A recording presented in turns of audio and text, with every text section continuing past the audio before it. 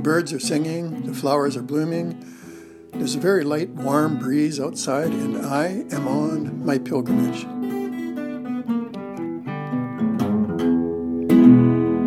Every pilgrimage needs a shrine, and every pilgrim a destination. Given these unusual times and the circumstances we're all going through during COVID-19, my shrine these last few weeks has turned out to be the top of my stairs. The path I've been following is to put my exercise clothes on and walk up 13 stairs and then repeat it. Now, if going up and down a staircase in a 2-story semi-detached in the East Midlands of England sounds a tad boring, I want to say we're lucky, and I know it. We're lucky enough to actually have room to go up and down a staircase. Probably like you, I had big plans for the spring and summer of 2020, plans that COVID-19 scuttled. A lot of my plans involved walking in interesting places. I was finally going to see England's Lake District, where William Wordsworth and his sister Dorothy did so much hiking and writing. I was hoping to go back to the St. Cuthbert Way, the 125-kilometre trek from Melrose, Scotland to Holy Island, where you cross the last few kilometres barefoot across the ocean floor. It's a magic place. It's only a short distance from this staircase. I'm walking to the Peaks District, where the Ramblers first helped bring about England's right to roam with a mass trespass in 1932. I'd like to climb in those footsteps up Kinder Scout one more time. A friend had also invited me to hike from Lindisfarne to Durham, where St. Cuthbert's body was laid to rest, and his shrine now sits at one end of one of the most beautiful cathedrals in all of England. All these walking plans. And now, perhaps like you, thanks to the pandemic, everything has changed. I now have nowhere to go but up and down this staircase, 13 steps, 50 repetitions, which means 650 steps up, 650 down. While I walk the staircase, however, I remember the walks I've already been on, and I dream about others to come. This podcast is dedicated to sharing those walks and some of the people I've met and experiences I've had with you. I hope you enjoy them. All this is flashy rhetoric about loving you. I never had a selfless thought since I was born. I am mercenary and self-seeking through and through.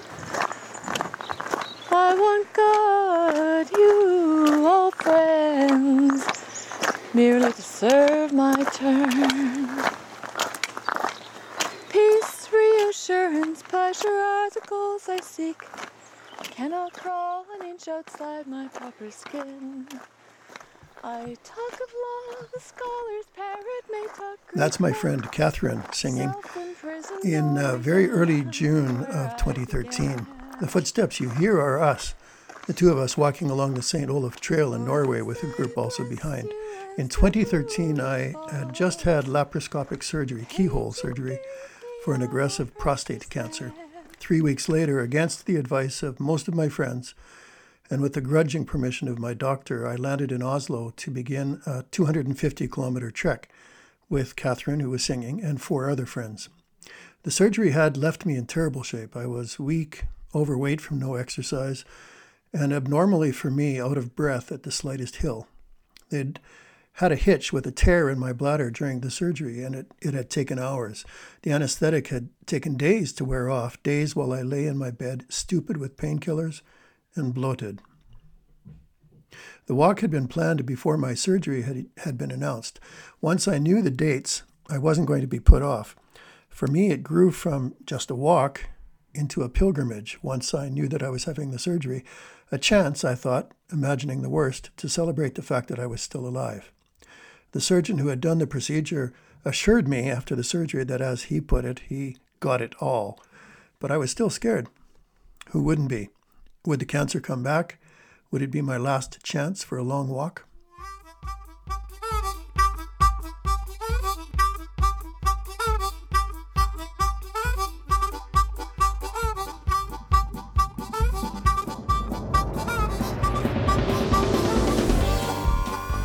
My father's first language had been Norwegian.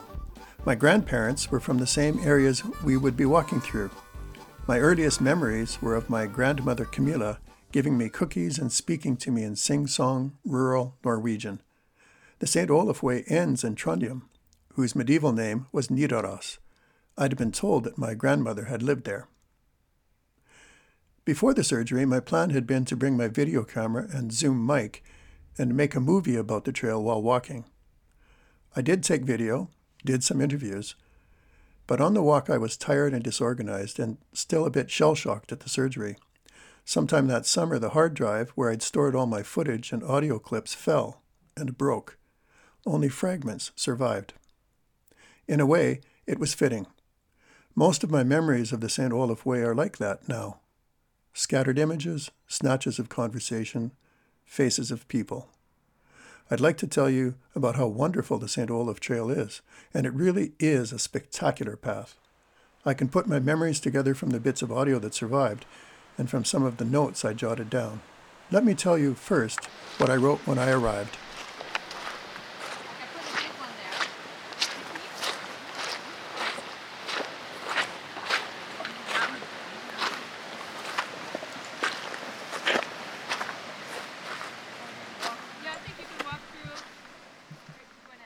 When it was my turn at the customs booth, the uniformed official in the booth asked why I was visiting Norway. The St. Olaf Trail, I said. Then, when her face registered nothing, I added, I'm going to walk on the St. Olaf Way from Dovre to Trondheim. I was careful to pronounce the H in Trondheim as a Y the way I'd heard it done. So you'll be coming back to Oslo, she asked. She wasn't looking at me, making a point of it, flipping through the pages, checking where I'd been on the passport. No, I'm flying out from Trondheim. I said that Y twice, which was a secret pleasure. When do you leave the country? This still looking at my passport as if it contained some secret unknown to me, but that she had still to discover. She was about my age, I realized, maybe mid-50s. I think I see in her face the same kind of lines I knew from my childhood among Scandinavian settlers in the Canadian West where I grew up. But maybe that's just the romantic part of me, stretching to make some connection in this land whose people and language seemed so foreign to me, even though half my genes came from this soil. In 13 days, I answered, just about 2 weeks. I wondered if there was a problem, and then, because my default is always to try and make contact even when I shouldn't, I added, I hope, at least, depends on how fast we walk the way. She reached for her stamp without any indication that she'd even heard what I'd said. Then, as she pushed the official imprint of Norway down onto the paper, she looked up and, almost unbelievably, smiled at me, a big, broad smile. So, she said, you're a pilgrim. Despite my attempts to introduce just that subject, I was caught off guard. I guess so, I answered awkwardly. Enjoy your time in Norway. Have a good trip. She handed back the passport, the words Canada on the top facing me, and then she looked right back up at me, and I hesitated a second, wondering if there was more to come, until I realized she was actually looking right through me to the person behind. Next!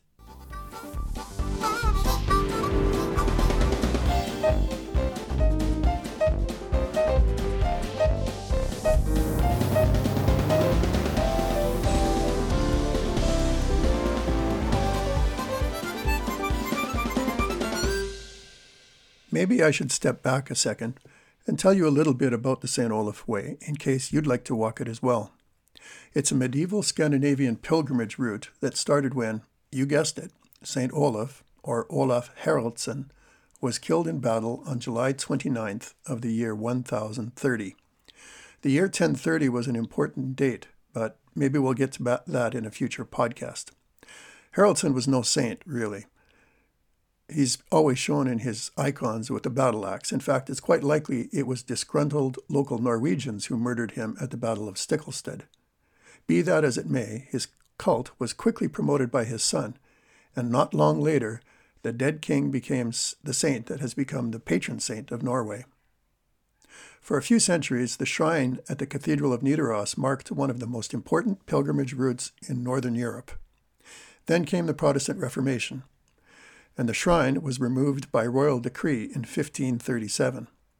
The saint's bones were lost and never found. Bit by bit, starting in the 1970s, the medieval trail began to be recovered. There was a general rise in interest in walking pilgrimage because of the Camino de Santiago in Spain. Local towns and villages in Norway began to see how pilgrimage could be a business opportunity, especially in rural areas. A newly revived Norwegian nationalism was happy to honor Olaf, and the Protestant churches, for their part, thought that perhaps pilgrimage might be a mission opportunity. For all these reasons, the pilgrimage began to be heavily promoted, especially by the 1990s, which is why it caught our interest as a group of Canadians in 2013-2012, and perhaps your interest if you've seen the trail online.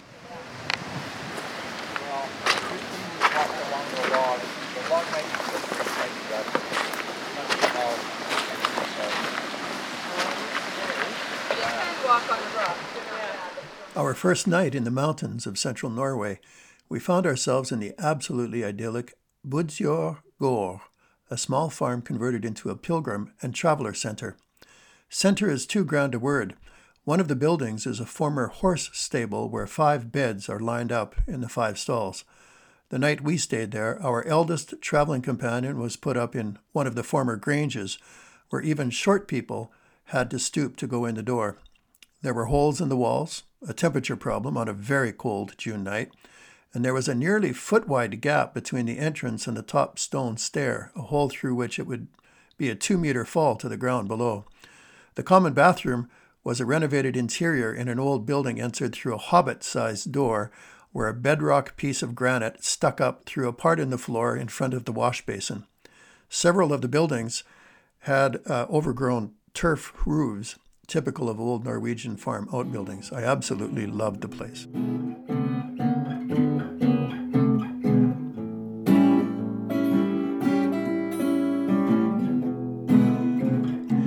Added to the charm of the scenery was the wide-eyed young Norwegian woman who with breathless sweetness told us that it was her first day on the job and we were her very first pilgrims. And then in the middle of the meal arrived a one-armed and grizzled German pilgrim who came halfway through the meal, asked for food and lodging, and told us, wiping the sweat from his brow with his stump as he ate his supper, that he was a former marathon runner, and he was on the St. Olaf Way and averaging 25 miles a day through the mountains. Just incredible. Especially impressive given that the range is traversed with swollen spring streams that year. Between the German's lively and intelligent face and the almost unbelievable open-eyed innocence of the hostess, it was all I could do to wait until the poor man had eaten and she had finished clearing to pull out my camera and ask them both for interviews. I asked all the usual questions of the German pilgrim, and I really wanted to know why he was on this trek and why he was working himself so hard. Despite his obvious intensity, the wonderful character evident in his face, I was disappointed with what I got. Every time I asked a direct question about motive, he answered with a listing of distances. It was as if he couldn't understand my English, and my broken German wasn't enough. Eventually, in frustration, I put away the camera. Later, I bumped into the same man, the same German, outside the washroom. He motioned to me. "Listen," he said to me in his half-English, half-German. "I didn't say this inside, but I have another reason for going on this pilgrimage. I am walking 500 kilometers to find out if God exists." What I was thinking right at that moment was, why does this always happen to me? Why is it always when I don't have a camera or a mic? But I fought the urge to go get my equipment. Not entirely happy, I just stayed put and I listened. 34 years ago, this man said, there was a young man, me, who had an accident and was, how do you say it? Not with life, I mean. Out of life, he said, for 3 days.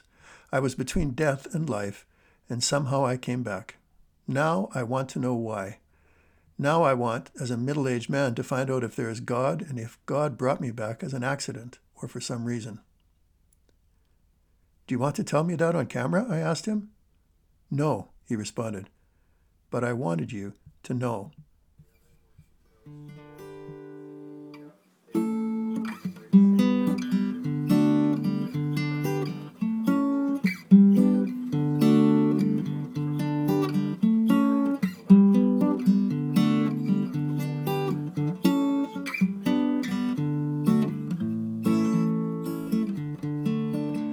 I hope I've interested you in this absolutely stunning set of paths in Norway. The best time to walk it is normally from late May through to September. For more information on the St. Olaf Way, see their website at www.pilgrimsleden.no. I'll spell that PILEGRIMSLEDEN.no, Norway. www.pilgrimsleden, Norway. Good luck to them as they contemplate whether, because of COVID-19, there will in fact be a 2020 pilgrimage season. For more information on the main pilgrimage route from Oslo to Trondheim, Alison Raju has written a small guidebook titled The Pilgrim Way to Nidaros.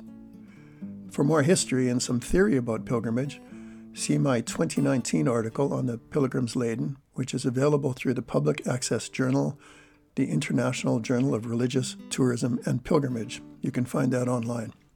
Or see my blog at www.somethinggrand.ca, something grand with 2 G's. My thanks to my fellow walkers years ago on the St. Olav Way: Christine Lund, Elsa Barg, Gwen-Ann Jorgensen, Alan Jorgensen, and Catherine Scott, whose song you heard at the beginning of the podcast. Thanks also to James Anderson for the harmonica genius music in the podcast. We'll be hearing more from him. And to Gabriel Morehouse Anderson for her guitar stylings. I'm Matthew Anderson, the Canadian Staircase Pilgrim, coming to you from Nottingham, England. Tune in again for the next Staircase Pilgrimage podcast. Thanks. See ya. I'm leaving you with a clip that I just discovered of myself. I recorded myself at the top of a mountain coming down and thinking about the next mountain to climb from 2013.